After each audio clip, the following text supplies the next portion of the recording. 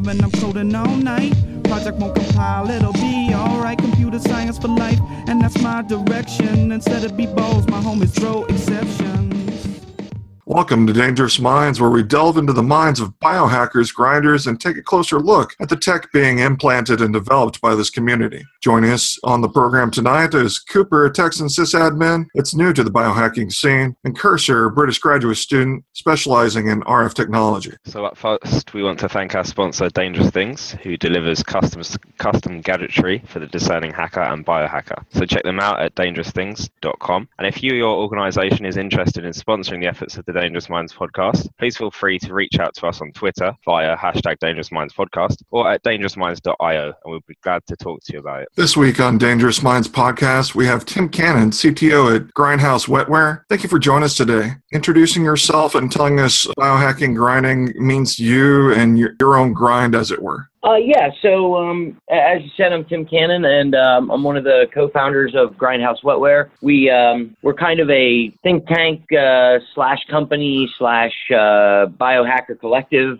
kind of hard to really define. But grinding to us and the things that we do here are really about, the truth is it's about designing your own destiny, right? It's about liberating humanity from the shackles of biology and this idea that we're built correctly in the way we should be, just because that's how nature plopped us down here. And so that's basically what we do is, we study ways to give ourselves little abilities and little things that we can do, because we feel that the march towards the march of progress is going to be kind of iterative, not grandly designed. Just quickly, what was that quote you just came up with there? I really loved it. It was something about liberating the shackles of humanity. Is that right? Something like that? Liberating us from the shackles of biology. Oh, I absolutely love that quote. We've got to put that up somewhere.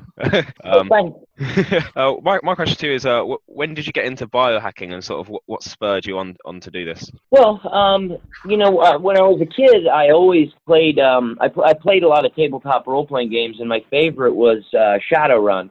And Shadowrun is like a very Gibson-esque neuromancer-style future. And one of the coolest things to me was that you could get these cyberware augments, and you could just look at this list of ways in which you wanted to change or enhance yourself or enhance your experience. And I just thought that this was the coolest thing in the world. And, I just kind of had hope that maybe I'd live to see at least the beginnings of that. And then, cut to 2011, I'm a software engineer and into futurism and I'd been watching a lot of TED Talk, and I found I was directed to this video by a Singularity podcast called Hive 45, and it was a video about if you implant a magnet in your finger, you can feel electromagnetic field, and in a very real way, this gives you a new sense. And so I as soon as I heard about it in April, and by May I had a magnet in my finger. It was as soon as I realized that this was something that was possible, it was something that I knew I had to go play with, and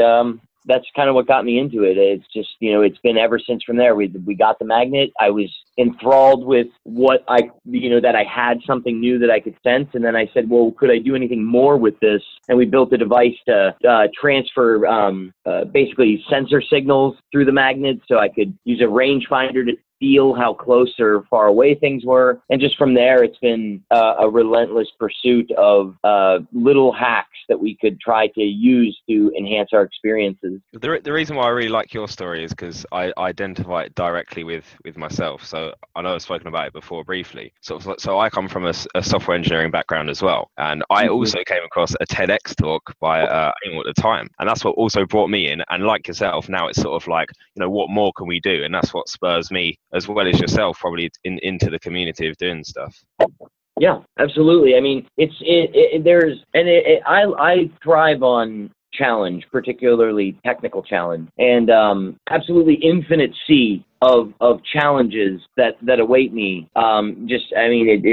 It couldn't be, and there couldn't be a bigger pool of challenge. It's just never going to end, and I love that. I dive in and make myself a more valuable software engineer and electrical engineer with every little project that I do. So if you learn in the way that I learn, which is essentially by doing projects and very hands-on, and needing kind of a general big idea in order to teach you lots of different concepts in a directed way, this is the perfect way to do that. And a lot of the people that are our members in Grindhouse are people who didn't really succeed in the traditional academic environment, but when they do this, they end up doing things that they never would have done given the way the traditional school system would have directed them. So, you have guys who are, high school dropouts, myself included, who are at home doing, physics calculations and, rewiring RF antennas and bending radio and stuff.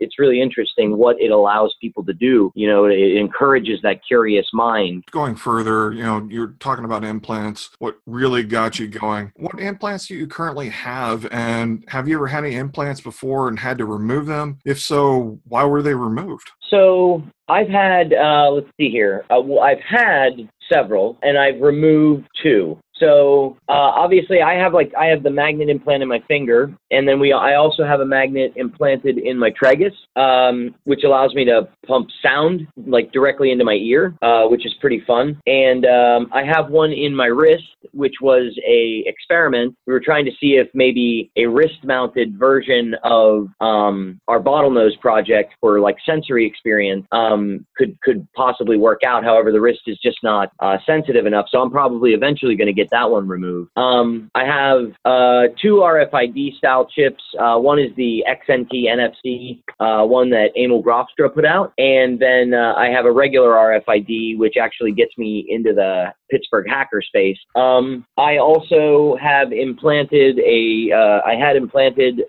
Circadia device, which was our 1.0 device. It was kind of our first real proof of concept that you can build powered implants on a hacker budget and do it relatively safely, or at least mitigate most of the risk. And we removed that one after 90 days. It was never really designed to be a long-term implant. It was designed to be, we thought between 90 and 180 days. However, it stopped working due to some miscalculations in some of the charge circuitry. So we removed that to see what kind of information we could kind of get off of it. That was a wealth of, that whole experience was a wealth of information, at least for us. And then I have a North Star device implanted, which is our first kind of fully producible implant. So there's a full production procedure from start to finish, which has been kind of what we've been mostly pursuing in Grindhouse is how do we make these things producible so that they can be consumed by the populace at large. And that was our first kind of shot at that. The first thing we did was basically do what we consider the very basics of what you need to do when testing these things, which is you need a processor that's running code, you need a sensor that can detect some sort of thing from the outside, and you need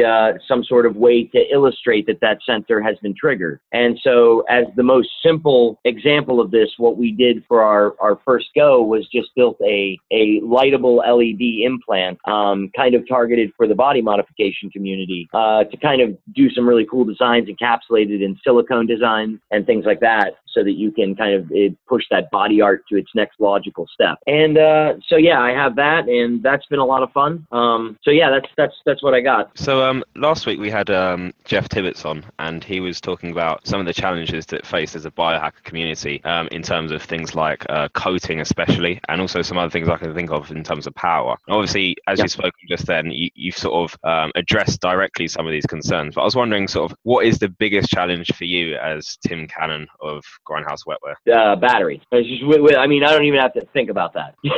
Battery. The biggest challenge, without a doubt, is the fact that we cannot pack enough power into battery technologies to make these as small as they need to be, and to do things that are useful and interesting to biohacking. We can't make it low power enough. Now we're continuing to do that. We've basically, you basically start to run up against a wall in one direction. You you've got to try. It just ends up being that the only logical next step is to go the other direction. So I can't pack enough power into this small space, so I guess I have to use less power to do what I want. And so, that ends up being a challenge that kind of pulls and tugs on one another, right?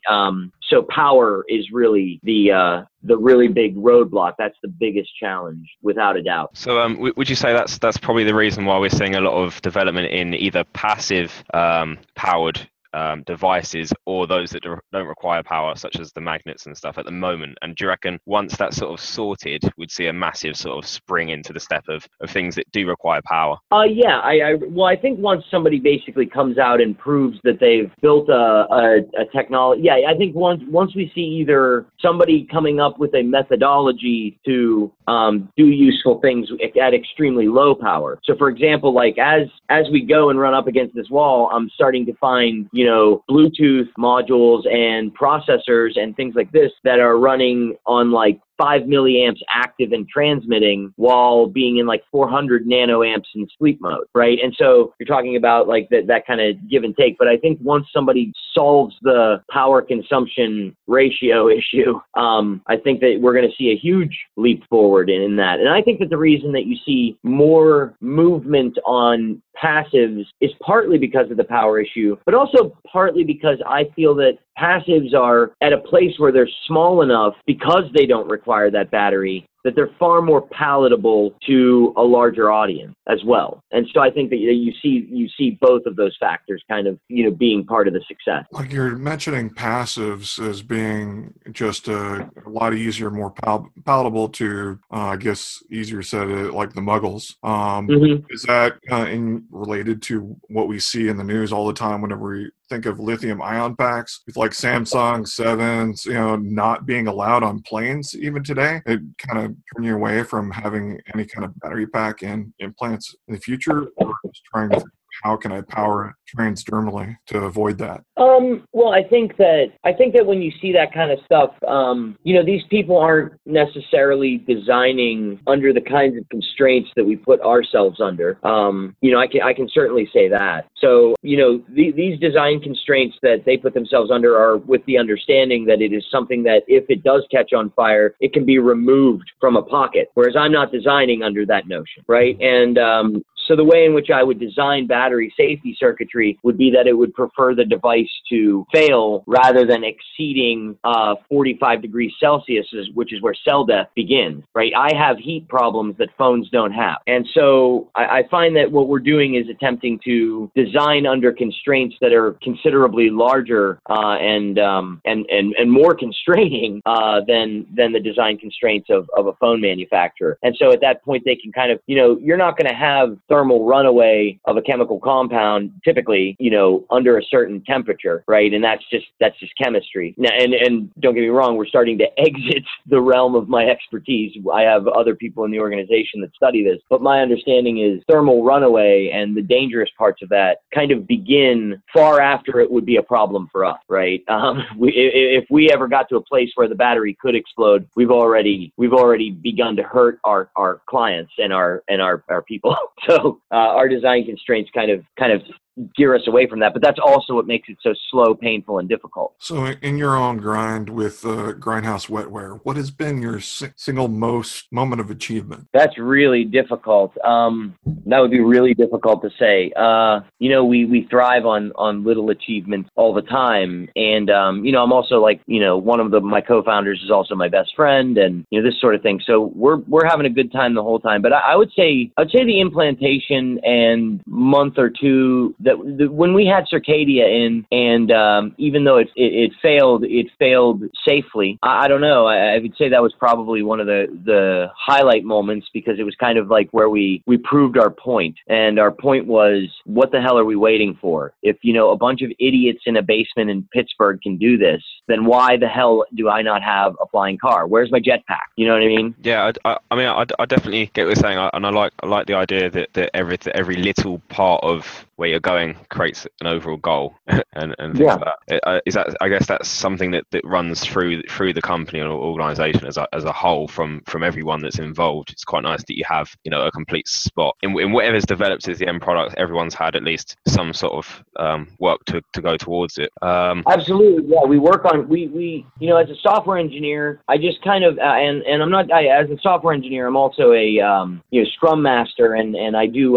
what's called agile methodologies, right? And I'm really into the agile process of development, and so I brought the tenets of software agile development into the grinding into a grinder group with this idea of, like, we all have to move the ball down the field, and we all need to know where we're headed. And so there's value in not being one of these, like, sort of like renegade types that can't, like, work with anybody. There's a value in getting together as a group and declaring ideas, and somebody's ideas are going to go last and somebody's ideas are going to go first. But if you as a team kind of get together and make agreements on moving in a single direction, you'll go a lot faster and you'll eventually get done the things that you want. And our team members are highly passionate about the real goal, and we're very focused on the real goal. And the real goal isn't the next implant. The real goal is having an Arduino for biohacking, you know, something that anybody can put together and do themselves, right? And to spread this so deeply into the populace that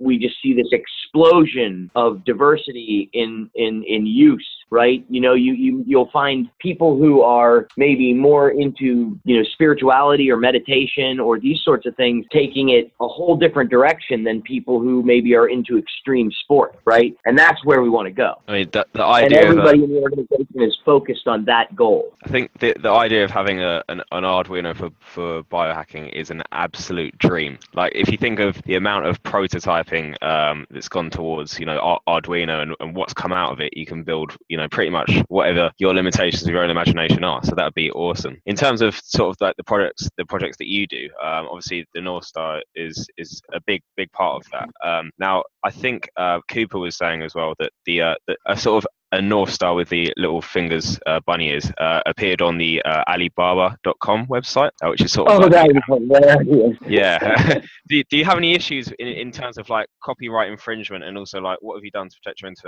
intellectual property, or any sort of advice to anyone that's looking to do something like what you've achieved? Well, you know, we're you know, being completely honest, the organization is kind of torn on how intellectual property works. You know, we have a really, you know, we're a lot of us are big Linux advocates and big, you know, like, free open information, and that, you know, so it's really difficult because there's also this entire infrastructure that massively disagrees with us on that point. And so it's difficult. And so we don't really, you know, we're figuring out how we're going to do patents, and until then we just operate under the GNU public license for most things, and that sort of thing. Now, we saw this pop up on Alibaba, and we saw that they had it listed as, you know, like, it was like $1, and, you know, they had like 1 billion units off, and we kind of realized the sort of thing that Alibaba will do is that they'll just, anybody who's advertising any sort of technology, they'll just be like, yeah, we'll sell that. And then if somebody orders enough of them, they'll just reverse engineer it or rip it off, right? And there's not really much you can do to protect against that, even in the case of intellectual property, other than the fact that they might have branded it similar to our thing.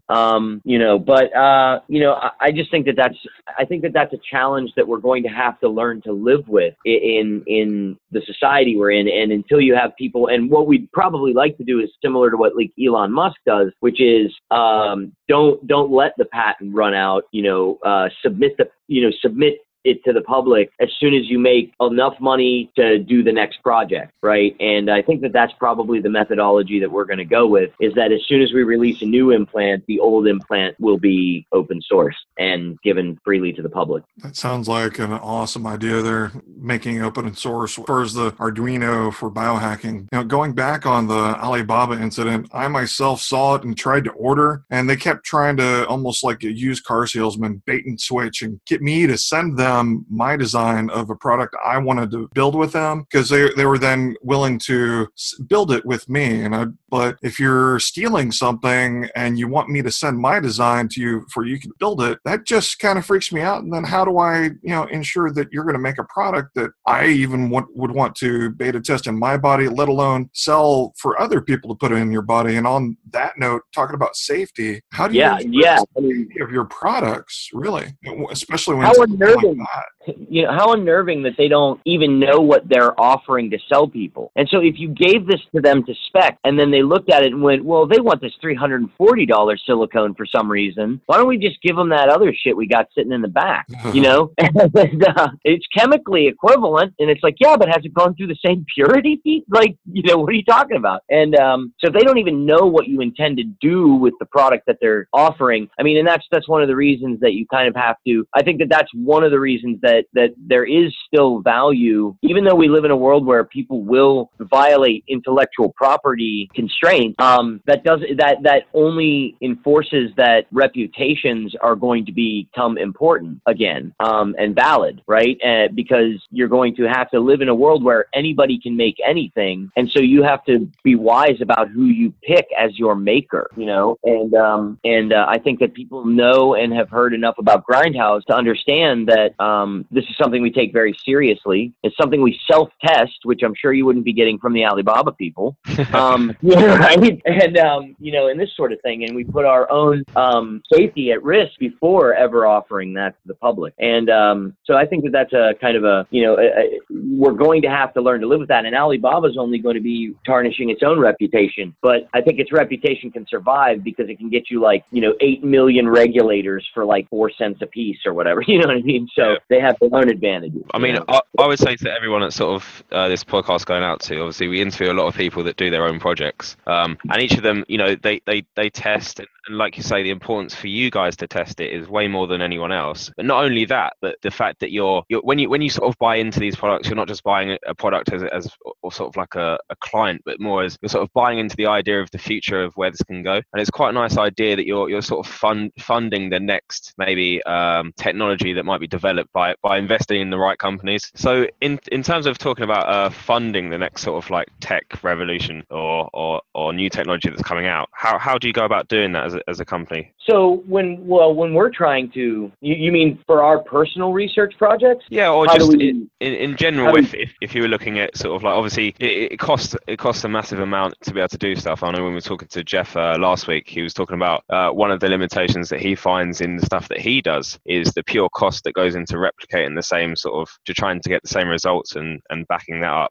So I'm just wondering sort of how you sort of go about getting investment or where it's coming from. Well, I mean, we're largely self-funded, and we've also had there's some amount of money that I've made from small amounts of speaking fees that I just basically give right to the organization, and we had an investor for a while, but that kind of fell through, and so it was kind of one of these things. We kind of just mostly have been self-funded, and we're trying to get our projects off the ground, and we tell people, when we released the North Star, there were a lot of people who kind of said, well, we'd like this to be this, and this before we buy it. And we kind of said, well, that's the thing, you kind of need to fund our early efforts in order to speed along the next efforts. And kind of people say, well, I don't want to have to replace it. And it's like, well, then you're not going to move forward in the future that we're building very well, because you're going to have to get used to the fact that, we're going to be tinkering around in our bodies. I mean, if you think this is too invasive, then, the next couple of years might be somewhat disjarring when people are, doing things with the nervous system and, possibly having prosthetics that come out that are just far superior to the natural limbs. And then how are people going to feel?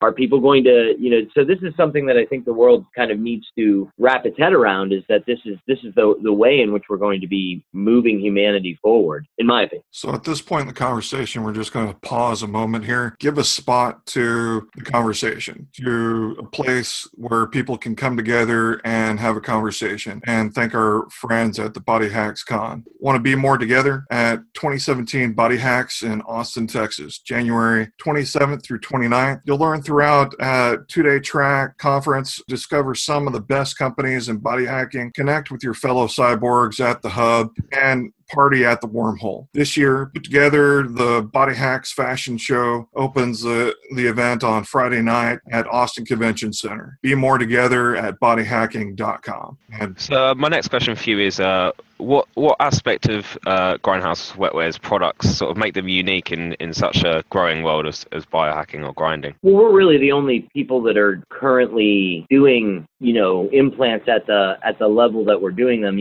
powered implants that have, active sensors and this sort of thing, working with the Internet of Things style kind of stuff like Bluetooth and those sorts of things. I think we're really the only people really working on them. Well, I mean, there's other people working on them. I think so far we're really some of the few people that have put these things out. I would say also just that we are kind of trying to lead the way, showing how to take an idea from a grind to a producible thing that other people can consume. Because what we found very early on, and it probably on some level should have been obvious to us, but we were all kind of naive at the time. What we found early on was that all of a sudden, if more than 10 people want the thing that you have, you can't build it yourself. It has to be produced in a manufacturing setting, and you can't. You can do your prototypes and your early grinds in a different way, but once it comes to the situation becomes highly untenable very quickly. And so I think that's another thing that we're doing that's somewhat different than the rest of the community, is that we're trying to focus on producibility. And I know that there's others in the community, that Alex Smith and Emil Grafstra, and Jeff Tibbetts actually works with Grindhouse. He's in our Slack channel. I wanted to get hold of or have a look at the products that you do. What would be the best way for me to go about it? Is there a website, or do you have a forum, or what's the best way? We have grindhousewetware.com, and we have a heavy presence on Facebook and Twitter. I think I'm not a big Twitter guy, but the guy who does all of our media stuff is. So there's a presence there. I think we actually have like an Instagram and stuff too. So yeah, if people want to look at that, the website's probably the best place. And then really, in terms of a forum, we really just participate in other forums. We don't run our own, but we go to biohack.me a lot. And that's where I recommend anybody who's getting into grinding. The first thing I ask them is, well, would you like to help me out? And then if they say, no, I'm kind of more of a free spirit, I'd like to do my own thing, I go, okay, well, go to biohack.me. That's the place to go. And if you need any help, ping me anytime, and that's definitely how the grinder community is. When you start getting into this, you can basically just reach out to almost anybody and be like, can you help me with this? And they'll be like, sure, and if they know it, me and Rich Lee have collaborated, obviously Jeff Tibbetts and I collaborate a lot. At Grindfest, I met a bunch of the prominent guys. I've partied with Emil a couple of times. So speaking of projects, what projects are you currently working on? Could you tell us a little bit about it without revealing any proprietary information about it? Sure. Right now we're working on a couple of projects, and most of our projects lay down the foundations for the next project. So right now we're working on North Star version 2, which is going to have some pretty cool features. It'll be wirelessly rechargeable and Bluetooth enabled, and it's going to have gesture recognition on it due to some high sensitivity. It's going to have a accelerometer, magnetometer, onboard memory. Basically, when you tap it, you'll be able to do a gesture in the air, and then you'll basically train your phone to recognize that particular gesture and then have it kick off whatever behavior you want. We have Uber here in Pittsburgh, so we had intended on reaching out to Uber so that we could make the first gesture to be summoning a self-driving car, because Pittsburgh has this fleet of 100 self-driving Ubers, and so we kind of wanted to see if we could work that out with them for kind of something to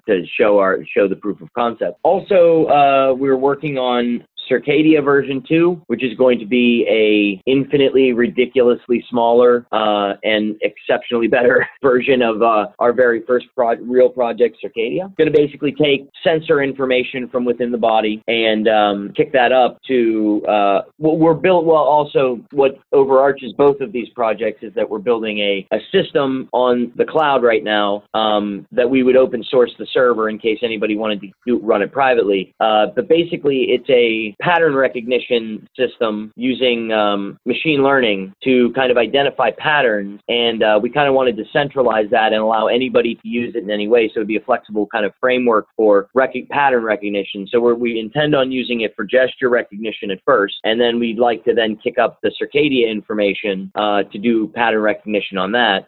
So we have a bunch of kind of things in the work that are all kind of working in concert. And then at the very back end of things, our far future project, we try to work on like kind of a near-term, mid-term, long-term project timeline. And so what we're doing research into and planning a grind for is a project that we're calling Imperious, and that's for interacting with the peripheral nervous system. So that's the projects that are coming up around the. All right. Well, you mentioned the fleet of 100 Ubers in the area. I know this is off topic, but you're making me curious. Have you tried riding with one of those? And if you did, what's it like? So I have not tried riding one of those, but my friend, our media guy, Ryan O'Shea, he's also a producer on a local news station here. He actually covered the Uber self-driving car for a newscast, and so he came back and was telling us about it. He said it was interesting, but he was in the driver's seat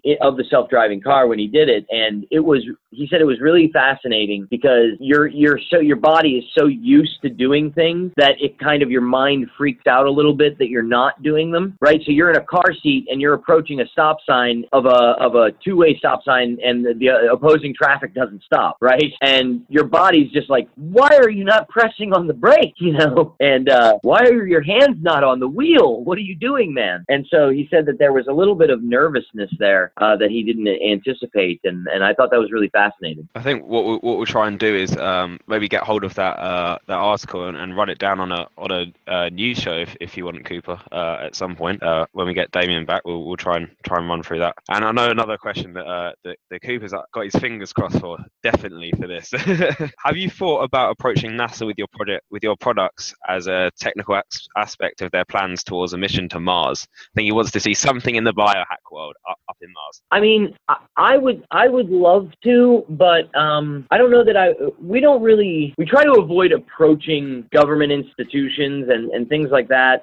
We would prefer them to kind of, if they're interested in what we're doing, and it's not anything like, we just kind of figure they're going to look at what we do and not really be as interested as you might, you know what I mean? I would think that they might think we're a little bit too outside of the mainstream to work with. I mean, it's not that we wouldn't be interested in working with them. We didn't think it's never even occurred to me that they'd want to work with us. Now, we've had other institutions that we've heard of kind of asked to work with us or whatever, and we've kind of declined. But I think that's mostly because we do concern ourselves with the grinder aspect of the work, and that we're trying not to get into places where we'd have to keep our information proprietary, and so we kind of avoid that. So no good news for you at the moment, Cooper. Sorry about that. Have to keep working.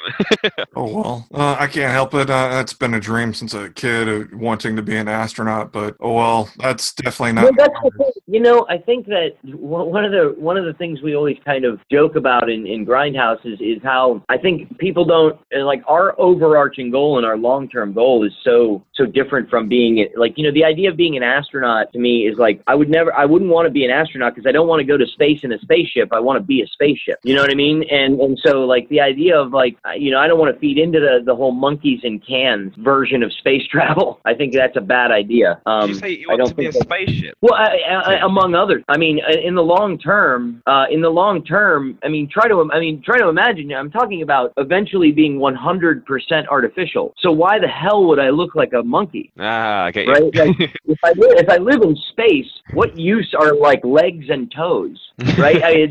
This sort of thing. And so, it just seems like people don't really realize how formless consciousness really is. And when we begin to be able to remove biology from the equation, our formlessness is only going to increase, and it's going to be really interesting to watch what people become and what they choose to be and how they choose to interact with the available sensory information around them. I don't think, we're talking about very radical changes to the human form. I don't think I don't think after a couple of generations, everybody's going to want to look like an ape thing. That just doesn't make sense. So, Siri, I want you to call me a spaceship. Okay, you're now the Enterprise. So, yes. When, furthering the conversation, I just had to say that after, saying that you wanted to be a spaceship, it just clicked to me. When was your light bulb moment or aha moment, or for that matter, when was your last one you had, if you've had a few along the way in your growing grind? Well, getting the magnet implant was the 6 months of getting the magnet. After getting the magnet implant, I had so many moments of kind of deep realization about the implications of implantable technology. Because there were times where, like, when I first realized, one of the first things I realized was just kind of like, holy crap, we're blind. Like, these five senses and the limited range we get in them are just, there's so much more, right? Data flying around that we just can't pick up. And when you can pick it up, it adds a layer to your world that makes it a little bit more highly defined. And that to me was fascinating.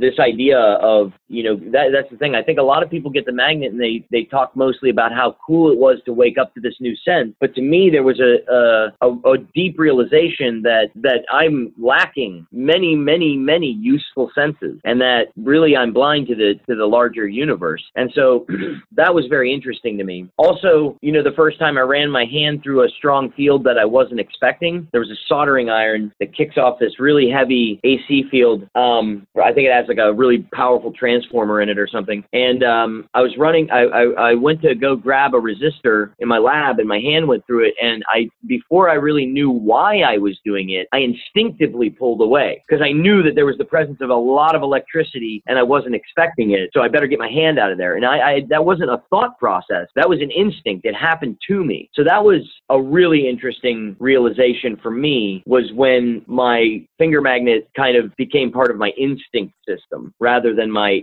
intellect system, there was no planned execution. It was just a recoiling.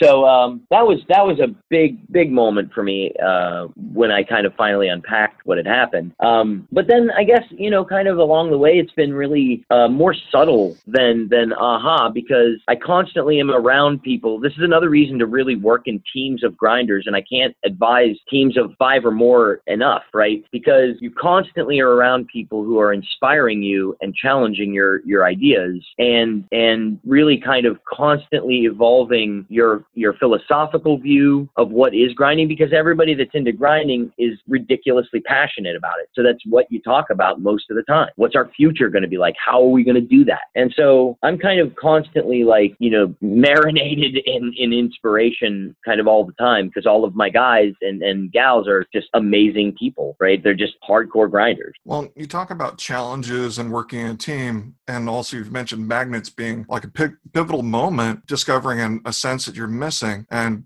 with coatings being such an issue, and it seems like a lot of people are trying to work with that right now, is there any possibility of that becoming solved to where it's no longer just like a 5-year lifetime or dangers of it breaking apart? Is there a possibility of something being fixed in that area? Because that's one of the implants I want, but also am not quite there yet, unwilling to put that in my body because of everything I've read. And instead, I've got a magnetic wedding ring just to try and get a little bit of a sense of what y'all are experiencing, the people that are able to or have been brave enough to put that in their body. I know one grinder I read about from the UK, she uses like hot glue as a biosafing material. Just makes me wonder further in your circle, in your grind, what have you seen with that kind of challenge of coatings, really? Coatings was a big challenge for us, selecting the right coating and finding something that's industry standard, and then balancing that against fence and seeing what we could do there. That was very difficult. But we ended up working it out in such a way that, there's a couple of coatings that are pretty standard to use. They're, approved by the FDA. They're used in industry. Parylene is one of them. Medical grade silicone is another. Now, you can't use medical grade silicone to bioproof something, but you can use it as kind of a filler, because the other things that you can use to bioproof something, they get gas applied. And so you're talking about things that are like, 50, micros or something like that, which is huge for this particular coating, but it leaves jagged edges on the circuits and things like that. So then you have to fill it in with something softer. And so that's the technique that we've mostly used. But what we found is that the expense could be prohibitive to many, many grinders. So we're trying to work that out, and that's one of the things that's another kind of side project that we have, is this idea of an Arduino for biohacking. We're trying to figure out a way that you could do that so that you have a company like Grindhouse positioned to where you have a software where you can kind of go and add the sensors and the code that you'd like, and kind of say, okay, I would like to put this up for production, and then have other grinders kind of maybe kickstart that sort of thing until you can get a production run, at which point, Grindhouse or whatever company's kind of administering this would then just kind of say, okay, well, we have the production process, we have the Parylene process, we have, sources to go for third-party testing, which everybody should be doing in the grinder community, and helping people produce that in a way that they can kind of go with their creativity, but also know that they're going with a process that's already, like taking some of the manufacturing aspect out of it. So obviously over the podcast we have a different range of listeners in terms of their experience in the community. I was just wondering if there's anything that you'd sort of say to someone thinking about getting their first body modification. If you were to speak to them, how would you sort of ease their concerns if they had any? Well, I think when I meet somebody who's thinking about doing their first grinder style body mod, if they're trying to get an RFID or they're trying to get a magnet, I'd probably ask, what are you trying to get out of this? What kind of experience are you trying to have? And then I would probably look at, listen to what they had to say. And if they had concerns, when somebody has concerns, I kind of say those are reasonable. That's absolutely reasonable. It's also reasonable to have concerns about almost any of the things that you do that involve risk. Skydiving, there's a reason to be concerned there, but it's also very fun, right? So I think that if you're looking into this, there is, I don't think that it's a good idea to necessarily ease somebody's concerns about the risk so much as it is important to say, no, this is a risk. And if you're wanting to get involved in it, it's interesting, but we can't try to claim that there isn't some sort of risk. But at the same time, I think that you would encounter those same risks in, say, things like plastic surgery or piercing or tattoos and that sort of thing. So the level of risk, if they're overblowing it, I can definitely speak to that. But I usually try to make sure that they also understand, if you don't take care of it, it could get infected. If it gets infected, that's really shitty, and you don't want that. And there is a risk of infection. And anytime there's a risk of infection, at its most extreme, you run the risk of serious injury, and we don't always know everybody's story. And so that's the thing. I don't know if somebody has some kind of immune deficiency disease that they're not telling me about. And if I explain to them, oh, no, it's fine, it's safe, look, it's no problem. That's unethical, right? To do that, because you don't know everybody's story. You have to make sure that they're aware that this is something that you're doing that is risky. And I think that that's one of the reasons that I stress that so much, is because medicine is different from what we do. do. We are not medicine. We are not health, right? And that is a very important distinction for us to make, because, and that, you know, we are a different thing. And this is about, you know, kind of a whole different thing than medicine or health. And so we need to make sure people understand that this is much more like skydiving than medicine. So it's a good point you're making today. Just further, I know we've hinted on it a few times during this interview, this conversation. You know, where do you see the future of biohacking, really? I mean, that's hard to say. I mean, like, you know, I've heard early on the, you know, I saw a long time ago, I saw Kurzweil's talk on the singularity and the subsequent like documentary that he made. And so I wouldn't say that I'm quite as, I think that there's some people who approach the singularity kind of religiously, like it's going to be some sort of messianic event. I wouldn't say that I'm religious about it, but I noticed that the speed in which technology is increasing is heading us towards an exponential curve. And I think biohacking is going to be a part of that, but it's going to be in the environment of many other things. And so I think that eventually you get to a place where you really can't see your predictive capability really breaks down. And so I'm very interested in the future, but I try as hard as I can not to predict it. Now that said, let me give you a prediction.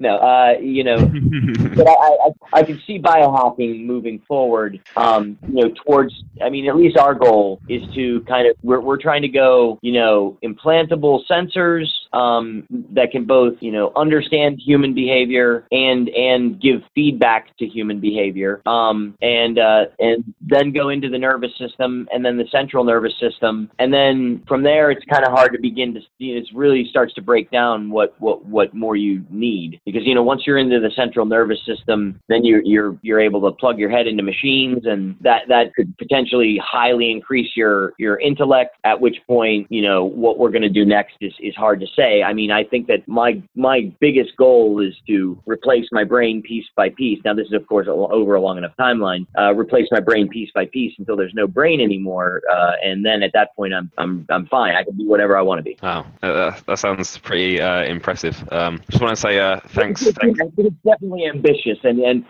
I think anybody who's met me will probably tell you I'm overshooting. I'm overly ambitious given my skills and talents, but I'm still going to try. I think if we weren't overly ambitious as a community, we wouldn't achieve half the stuff that we are achieving, and what's to come is just obviously a small factor of that. So, you know, if anything, we should celebrate that. I agree. And in general, I just want to say thanks again to Tim. It's Tim Cannon, the co-founder of Grindhouse Wetware. All the info can be found at grindhousewetware.com, or you can reach them on the biohack.me forum. Now, if you like what we're doing and you want to support our efforts, please go to our homepage, dangerous.minds.io, and click on the image of the t-shirts and the hoodies, and it will take you to a Teespring sale. 100% of the campaign will go towards this podcast, so make sure you check those out. There's also some stickers and stuff up there as well. And also subscribe to our podcast on iTunes, Google Play Music, and there's an RSS feed. Or if, like Cooper, you like the free open source solutions, AntennaPod is available as well. Again, we want to thank you for listening to us explore further the tech and the people behind it within this fastly growing community of biohacking, grinding, implantable technology today. Please feel free to reach out to us with questions, comments. You're welcome to find us at www.dangerous.minds.io, and perhaps we might one day talk to you about the work or the projects you're exploring and developing. Until next week, seek the spark. In the lab and I'm coding all night. Project won't compile, it'll be alright. Computer science for life, and that's my direction. Instead of be balls, my home is throw exception.